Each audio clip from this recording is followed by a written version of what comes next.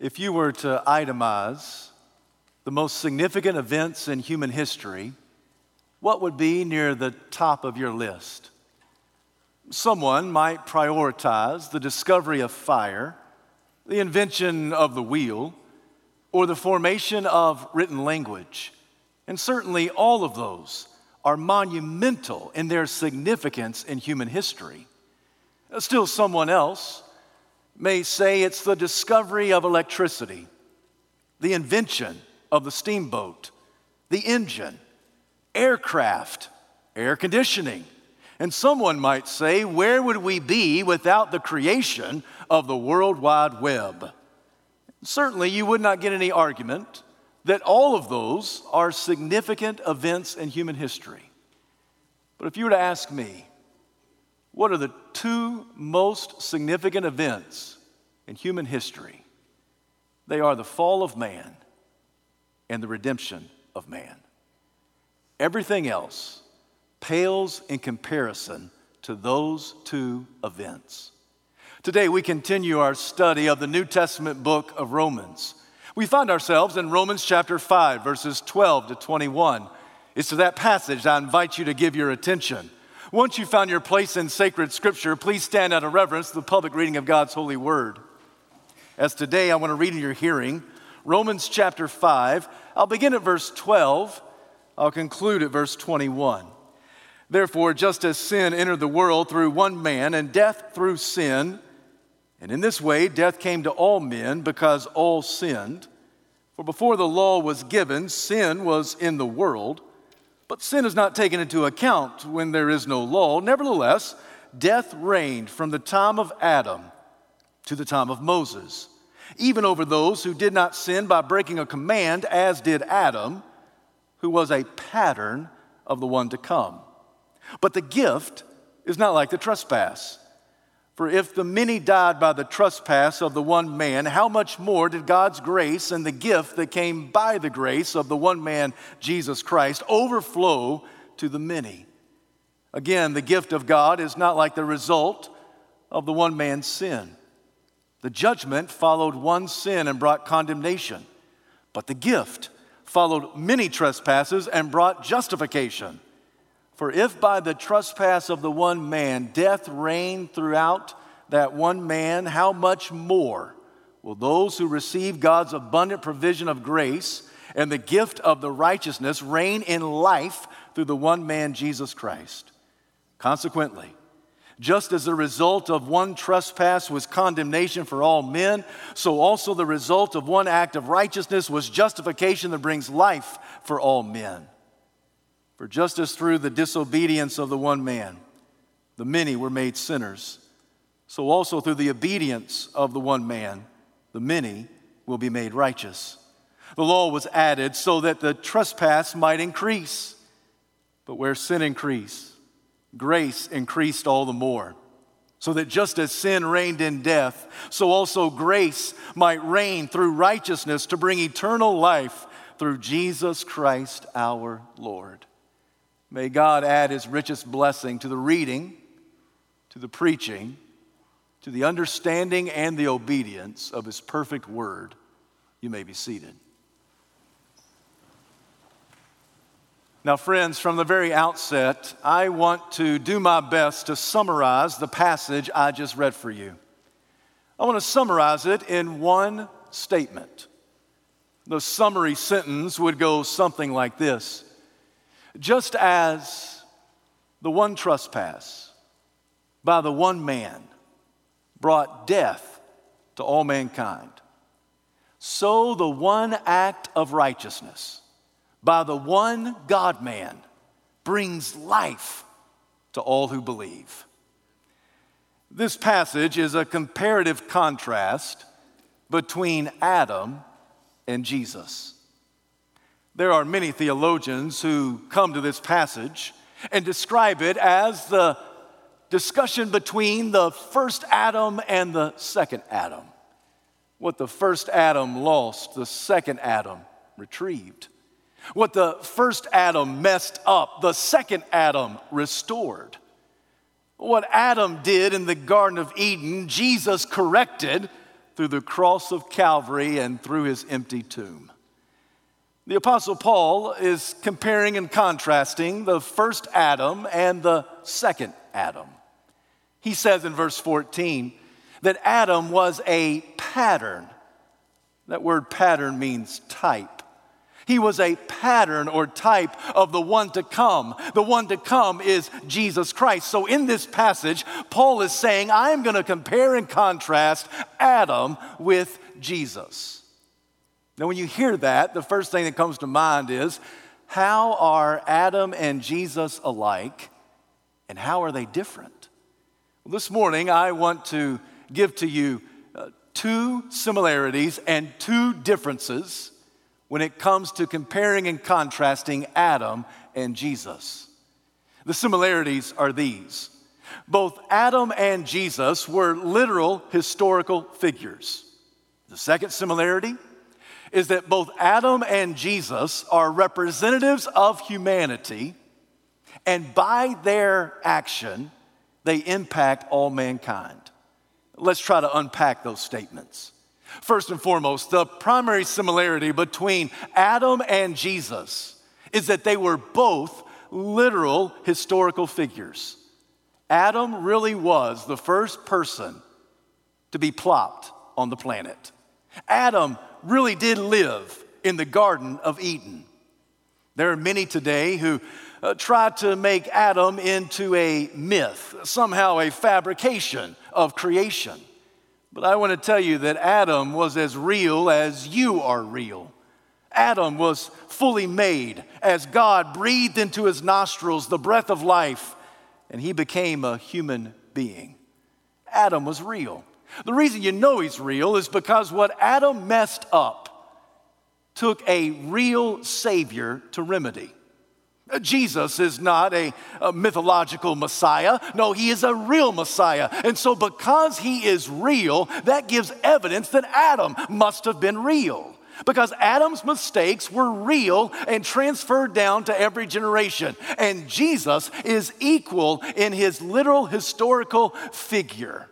So Jesus really did live on planet Earth. He lived during the days of Caesar Augustus, when Quirinius was governor of Syria. All you have to do is look back in the history books, and it will tell you that Jesus was real, a literal historical figure. And all you have to do is look in the history book of the Bible, and you'll discover that Adam was real.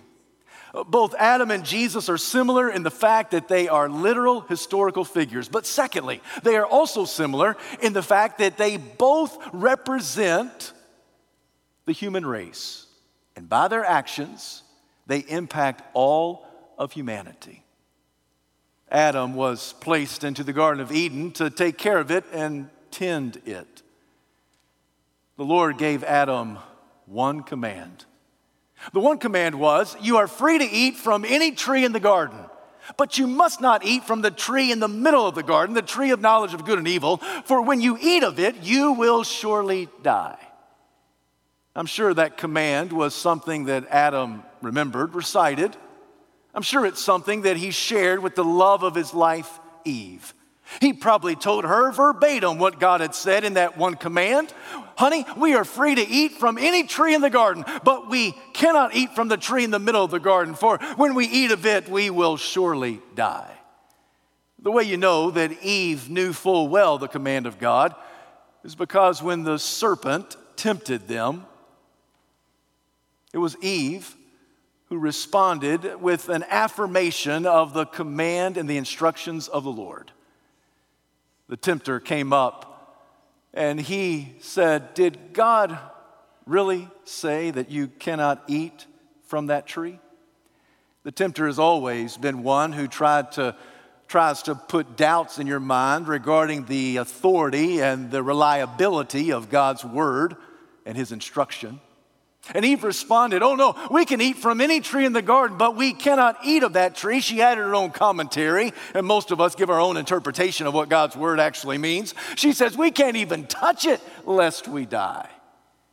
And the serpent responded once again with doubt, trying to erode away the foundation of the reliability of Scripture. reliability of God's word. And the devil said, "You will not surely die. For God knows that if you eat of this fruit, your eyes will be opened, and you will be God." There's the temptation. It's the temptation inside of all of us to be our own God, to call the shots, to be the one in charge, to be the one who establishes the boundaries, the rules, the regulations. And the devil said to Adam and Eve, "If you eat of this, your eyes will be opened and you will be God." When she saw that it was pleasing to the eye, good for food, she took it and she ate it. She also gave it to her husband who was with her, and he ate it. Don't ever think that Adam in this exchange was somehow in the far distance taming a tiger or lassoing a giraffe. No, he was right there beside his wife. The biblical author is always consistent that this original sin, it came from Adam, not Eve. There have been some who tried to refute that and say, but wait a minute, it's Eve who first took the fruit and she bit it. I mean, isn't she the one who's responsible? Oh, my friend, the first sin was not the biting of the fruit. The first sin was the stupefied silence of Adam. He abdicated his role and responsibility as a spiritual leader of his home.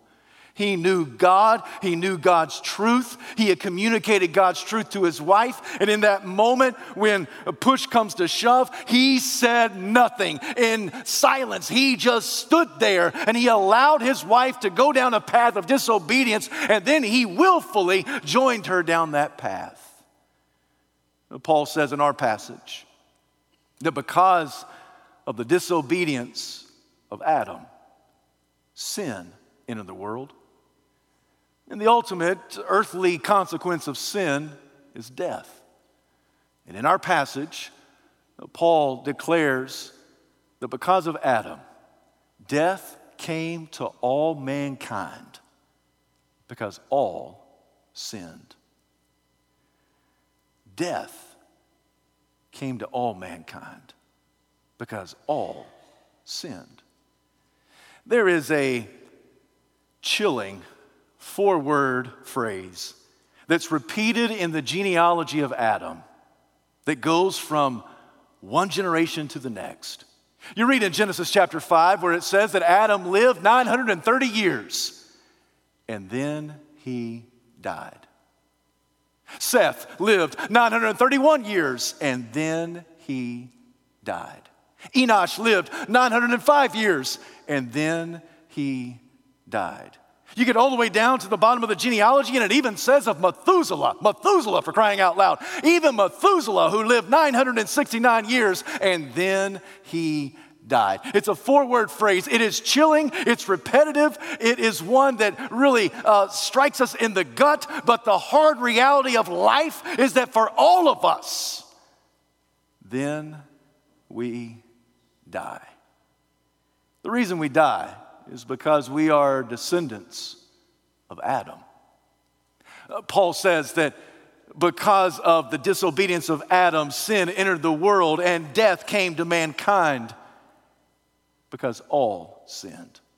When he says that phrase, all sinned, I don't think that Paul is just regurgitating the same argument he offered in Romans chapter 3. For all of us have sinned and fall short of the glory of God. Certainly, don't misunderstand me. All of us have sinned. All of us do sin. All of us continue to sin. All of us are worthy of separation from God. All of us are deserving of death. Don't misunderstand me. But when Paul says in Romans 5 that all have sinned, he's not just saying the second stanza of the same song that all have sinned and fall short of the glory of God. I don't think he's repeating what he said in Romans chapter 1. For in Romans chapter 1, it is the apostle who itemizes a laundry list of sins that the people of the first century were guilty of. And if you recall, when we were there, I made the same statement that what happened in the first century still happens today, some 2,000 years later. I mean, 2 centuries have passed, but not a whole lot has changed. But I don't think that Paul is making the same argument that all of us are sinners. I think that when he uses that 2-word phrase in our passage that all sinned, I think what he's saying is that in Adam, all of us sinned. That in Adam, every single one of us sinned. That at some level, you could make the argument that we were with Adam in his sin. You could also make the argument that had we been in Adam's spot, we too would have sinned. All of us have sinned and we fall short of the glory of God. Sin entered the world because of one man's trespass, and because of his transgression, because of that one man's action. Death came to all mankind. Now, many theologians refer to this as original sin. That all of us, because we're descendants of Adam, we all are possessed by original sin. And because of that, we die. I remember 18 years ago when Molly Grace was born. She is our firstborn. And we were first-time parents and we were elated. We were so happy, I thought everybody else needed to be just as happy as we were. I remember I think it was the day after that Molly Grace was born. Jane Ellen was there in the hospital bed. All the grandparents were standing around, and together we were peering into the bassinet. And there was Molly Grace, less than 24 hours old. She was asleep. And for some reason, I remember saying, "Look at that beautiful bundle of sin."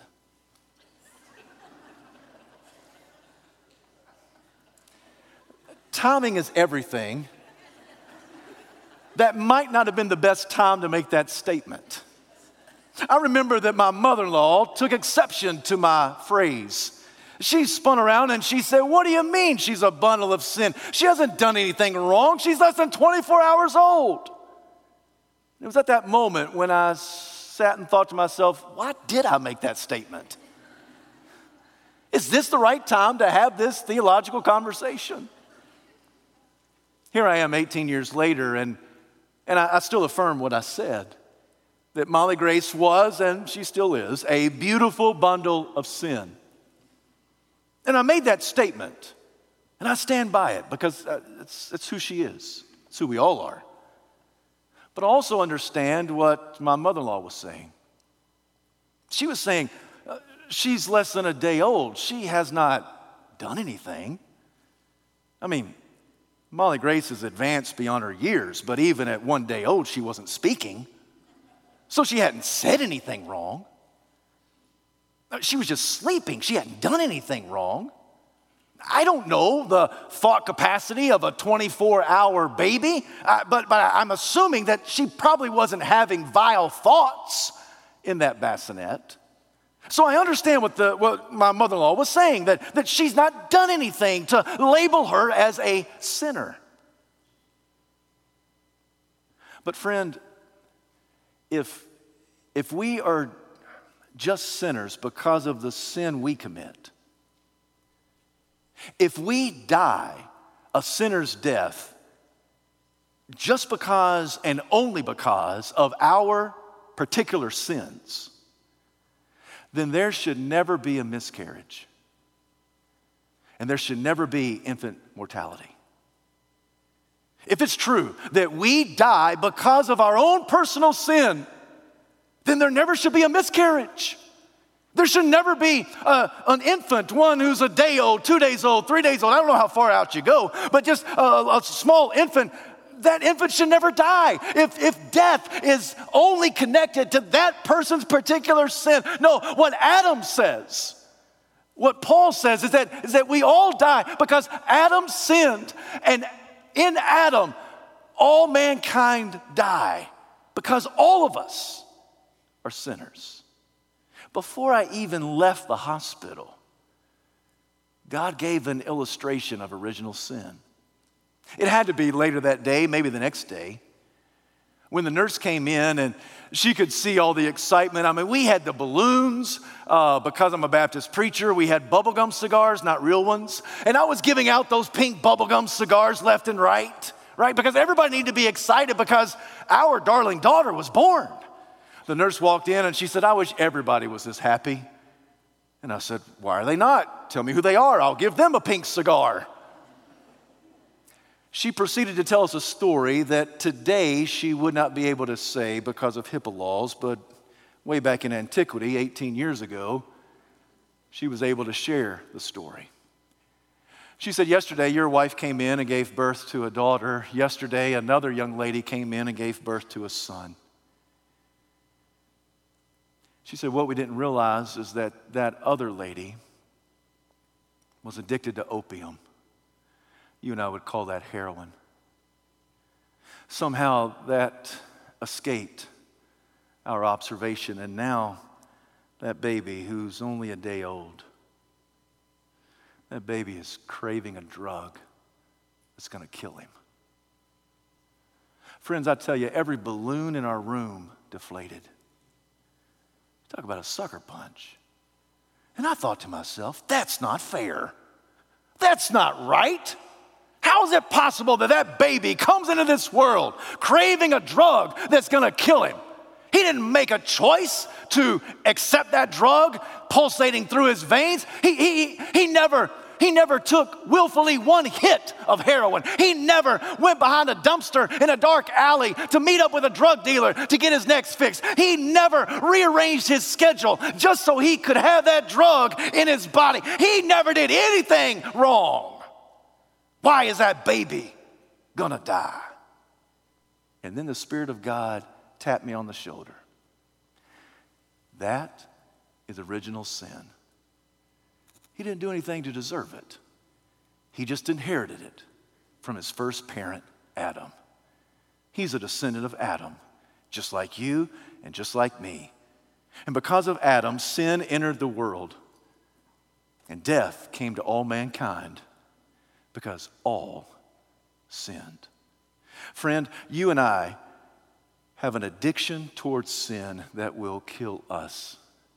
We have a craving. We have an inclination. We have a desire towards rebellion.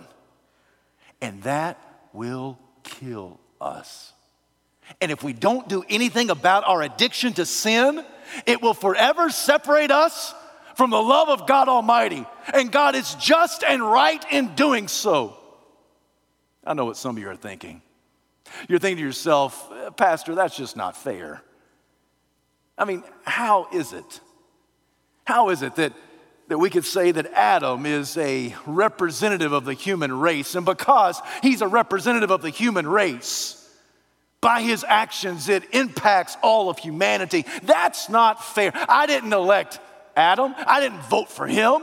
I didn't select him. I didn't appoint him. I didn't choose him to be my rep. Why can't I just be my own rep? Why can't I just be evaluated on the merit of my own work?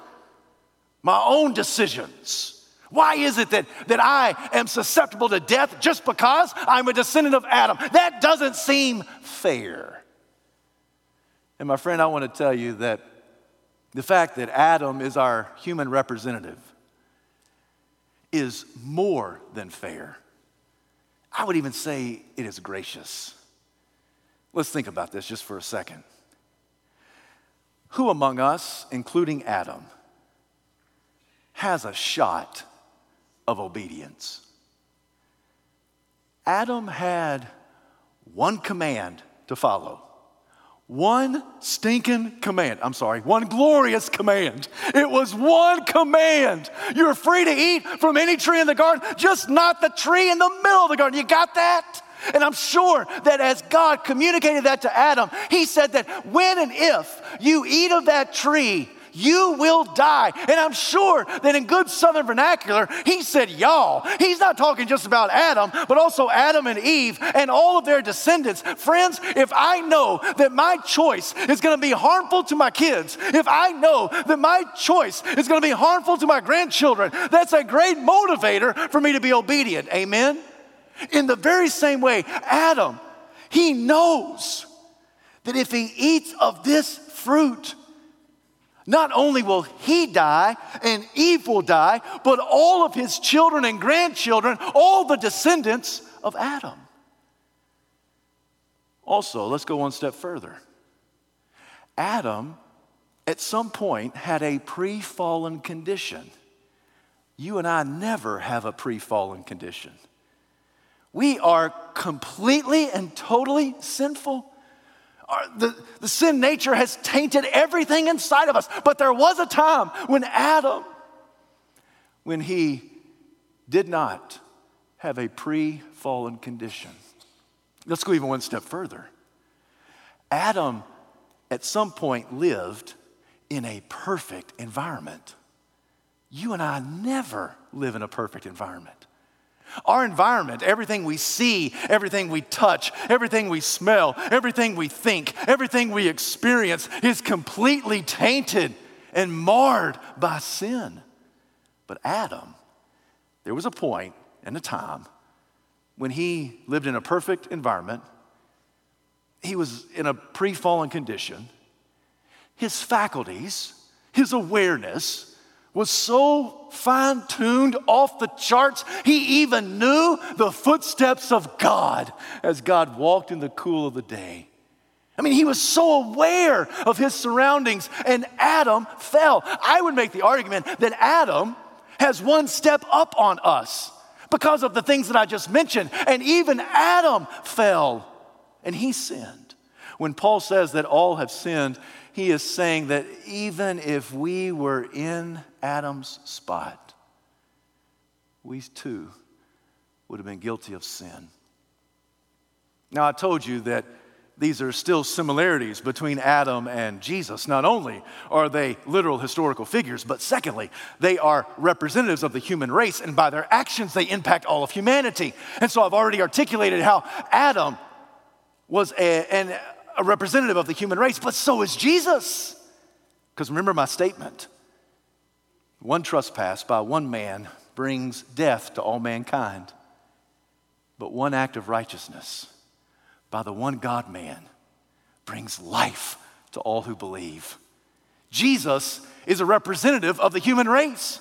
And because of his act of righteousness, what is his one act of righteousness? It is Jesus who went to the cross. He stepped out of heaven and stepped into earth through the birth canal of a virgin girl. He lived a perfect life. He never did anything wrong. And Jesus went to Calvary's hill bearing your sin and mine. And Jesus died in your place and my place. That one act of righteousness brings justification, not just the undoing of Adam's sin, but the declaration that you and I are innocent both now and forevermore. And because of the one act of righteousness, we have been justified both now and forever in Christ before God. And Jesus died our death. He was placed to a borrowed grave. And on the third day, he was raised from the dead. And the moment that any of us believe and trust that Jesus is our rightful representative of the human race, then we go from death unto life. Jesus is our representative. Now let me ask you this. Is that fair? Is it fair for Jesus to die for your sins and mine?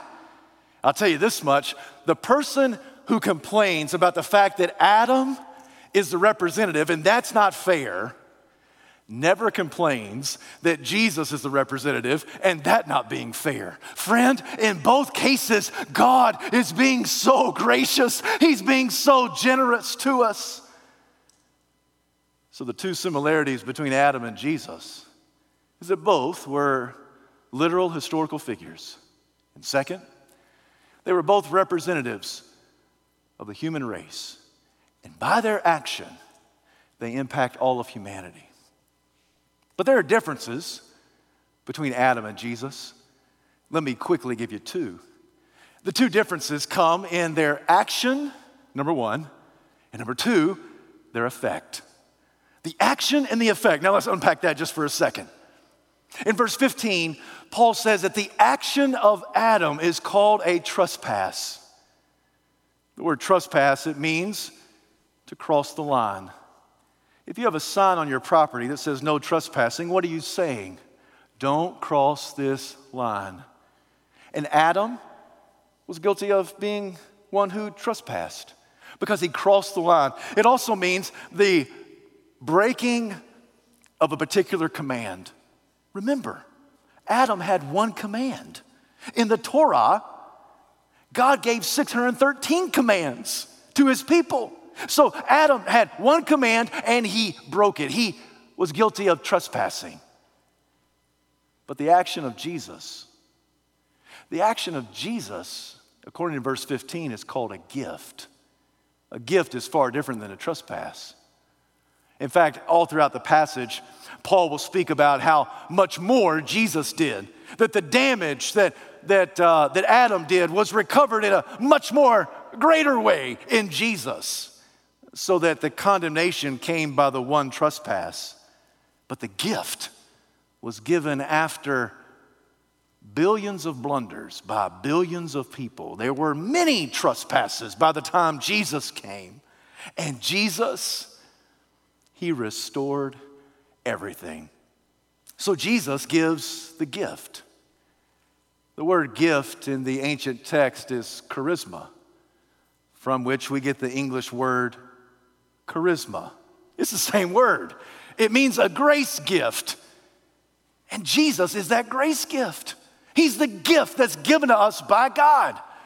I love when I get to talk to young children when they're right there on the edge of becoming a Christian. Some of you moms and dads will bring your children into the office, and for the children, it feels like they're going to the principal's office when they go to the pastor's office, but we come in and try to make things comfortable, and we just try to engage in conversation. Usually, I'll walk through the Romans Road with a child. 8-year-old may be seated in front of me. And when we start coming to a passage about the gift of eternal life in Jesus Christ our Lord, I'll ask the question, do you ever get any gifts? Oh, yeah, I get gifts. When do you get gifts? Well, my birthday and Christmas. If I make good grades, I sometimes get a gift. And sometimes for no reason at all will come the response. Well, who gives you those gifts?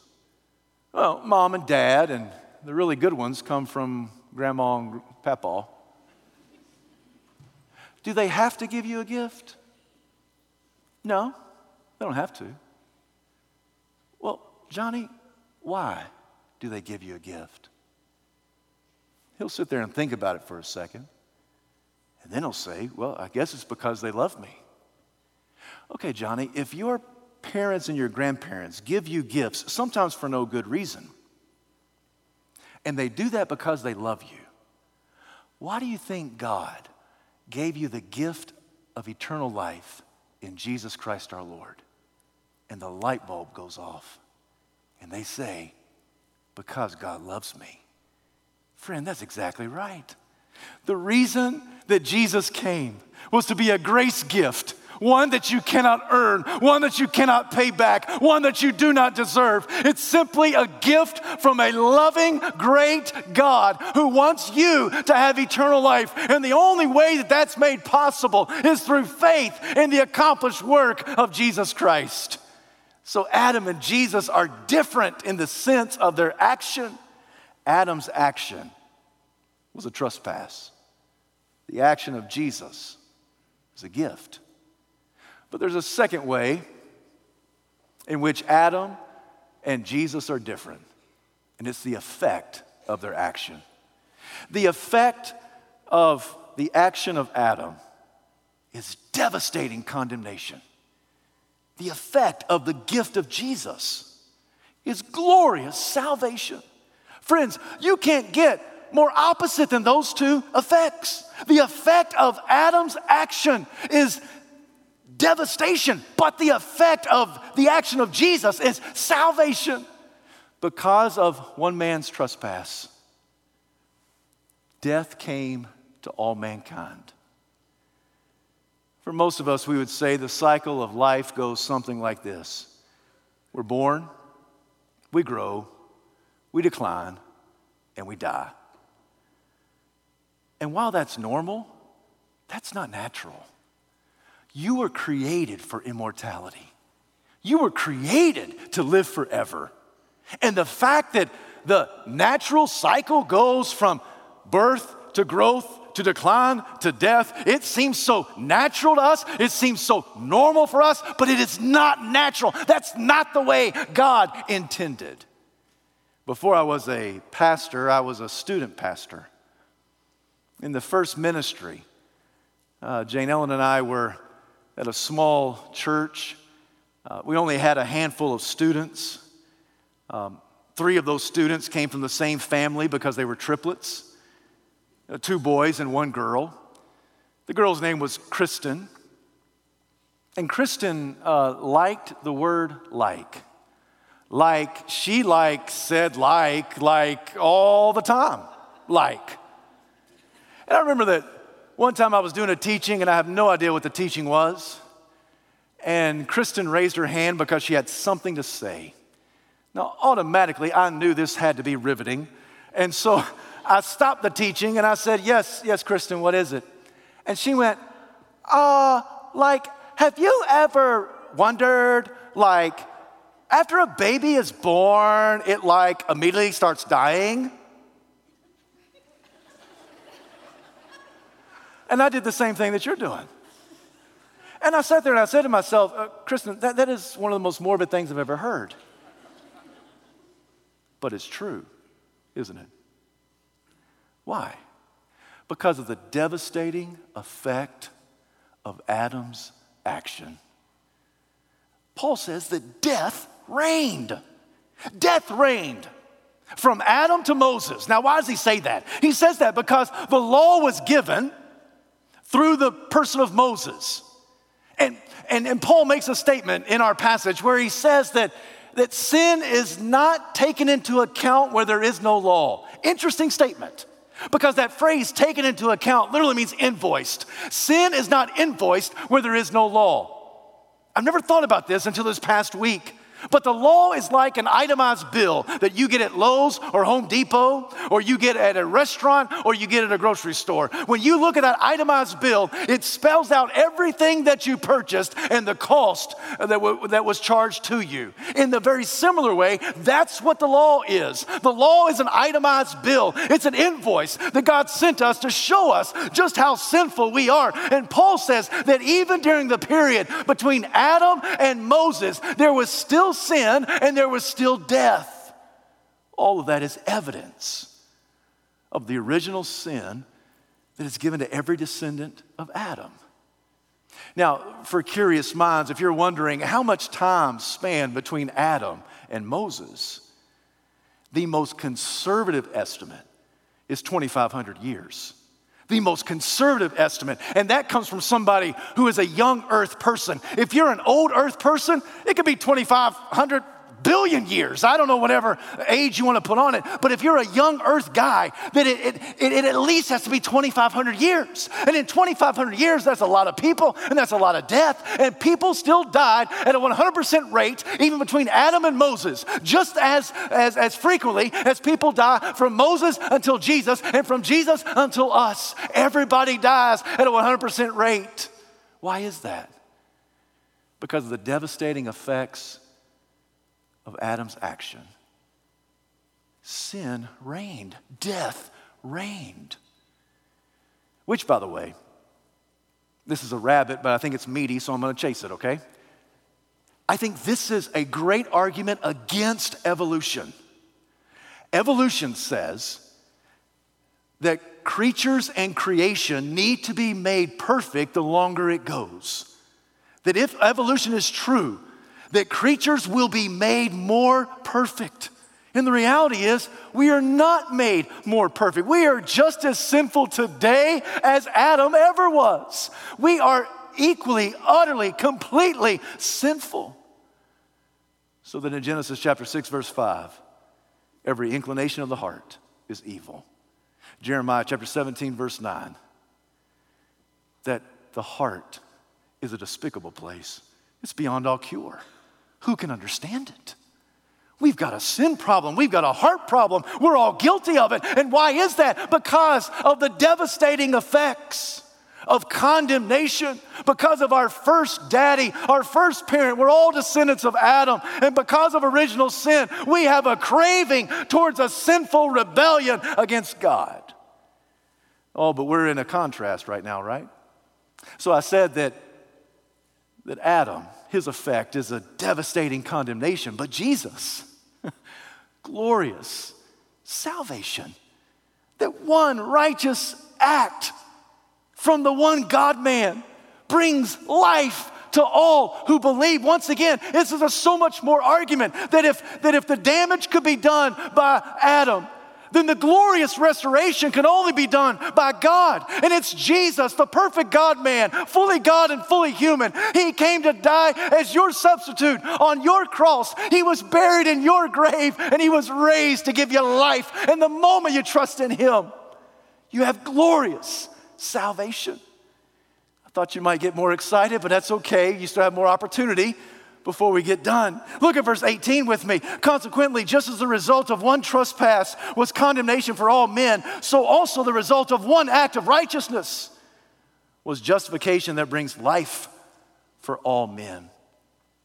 Now, if you're thinking about this in a constructive, critical way, you ask yourself, Paul, why did you use the word all on both sides of the equation? I understand that all are condemned because of the effect of Adam's sin. But you also said that all men are made alive and justified because of the righteous action of Jesus. Paul, are you saying that all men are going to be saved? Paul, are you a universalist? And the answer is no. I love what John Calvin said as he examined this verse. He said, for the Apostle Paul, common grace is offered to all, but it's applied to only the redeemed. I've heard many theologians say it this way: the death of Jesus is sufficient for the salvation of the world, but it's applied only to those who believe. It has the power to save any lost sinner. Can I get an amen? It has the power to save a sinful wretch like you and a sinful wretch like me. And if by God's grace, he can save us through one righteous action of the one God-man, Jesus Christ, if he can save me, then he can save anybody. It is powerful enough to seek and to save the lost, but it's only applied to those who believe. Paul has made a powerful, robust argument that the only way that we're justified is through faith. All you have to do is look at Romans chapter 5, verse 1. Therefore, since we've been justified through faith, we have peace with God through our Lord Jesus Christ. We are justified. We are declared innocent, not just forgiven of sin, but declared innocent. We are robed with the righteous actions and deeds of Christ by faith. Jesus is powerful enough to save anybody, but his righteousness is only applied to those who believe. All throughout this 10-verse passage, this is a scripture passage about grace. The word grace is mentioned 5 times in 10 verses, twice in verse 15, once in verse 17, once in verse 20, and once in verse 21. On 5 occasions, Paul says, this is a story of the gospel of grace. Because just as the one trespass of the one man brought death to all mankind, so the one act of righteousness by the one God-man brings life for all who believe. And that, my friends, is grace. So where death reigned, now by faith, grace reigns. Look at the ending argument, verse 21. So that just as sin reigned in death, so also grace might reign through righteousness to bring eternal life through Jesus Christ our Lord. You and I are saved because of the amazing grace of God displayed perfectly in Jesus Christ. All of us are descendants of Adam. What does that mean? One trespass from one man brings death to all mankind. But one act of righteousness by the one God-man brings life to all who believe. Donald Gray Barnhouse was telling the story of a pastor who was trying to convince a young lad about the truthfulness of the gospel of grace. The pastor asked the young man, hold out both your hands with palms upward. Your left hand symbolizes you. Your right hand symbolizes Jesus. And then Barnhouse said that the pastor took a book, plopped it into the left hand of the boy and said, "That book represents all of your sin, past, present, and future. And the full weight of your sin is on you." But at Calvary, God flipped the script. And that pastor, taking that young man's hand, flipped it onto the right side and took away the left hand. He said, "Son, I want you to see now that all the weight of your sin is squarely on Jesus and not on you." He then proceeded to quote 2 Peter, that Jesus bore in his body our sin on the tree. Isaiah declares that he was pierced for our transgressions. He was crushed for our iniquity. The chastisement that brings us peace was upon him, and by his stripes we are healed.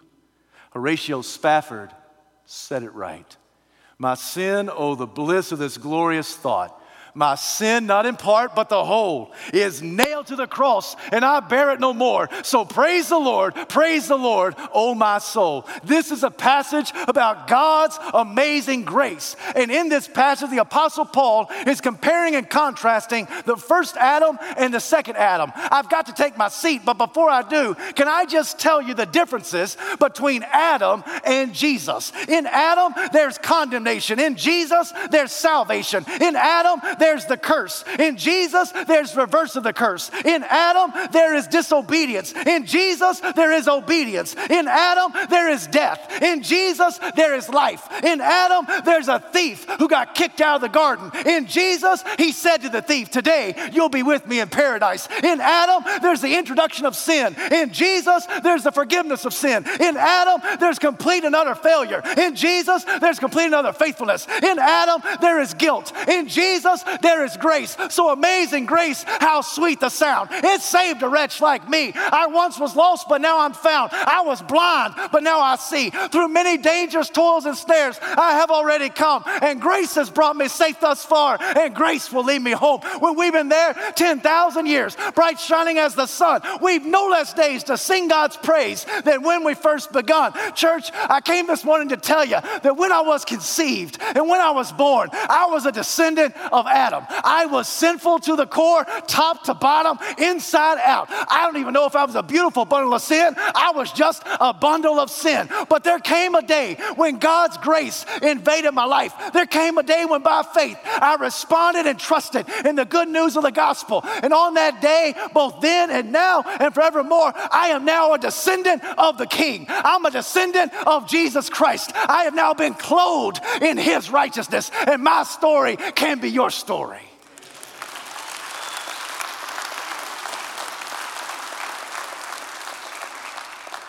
So this morning I've got to ask you, to whom do you belong? Are you just a descendant of Adam? Or are you a descendant of Jesus? Have you trusted in the work of Christ? That his action is a gift to you. It's not anything you can earn, it's nothing you deserve. But by faith you receive that gift. And the effect of that gift is grace reigning in your life. Have you received this gift? If you have, then you've been adopted into God's family. You're a son and a daughter of the great King. And Jesus rules and reigns in your life. Friend, if you've never trusted Jesus as your Savior, then you're stuck under Adam's curse. And today, God in Christ can reverse the curse. Today, he can set you free. We're going to sing a song. We want you to come forward. If you've never trusted Jesus, please come and receive him by faith. But maybe many of you have trusted Christ. But maybe there's somebody that's pretty close to you who's still a descendant of Adam. You may call that person spouse, son, daughter, coworker, classmate, friend. And maybe this morning, you, Christian, just need to come and pray and say, God, please, help my friend, help my family member to receive the good gift of salvation that's only made possible in Jesus Christ, and it can only come by faith. Please, please. Because God, we know that the one trespass of the one man brings death to all mankind. But the one act of righteousness by the one God-man brings life to anyone who believes. Heavenly Father, we bow before you. We give you this invitation. We pray that you will speak and that we will respond in obedience. We ask this in Jesus' name. Amen.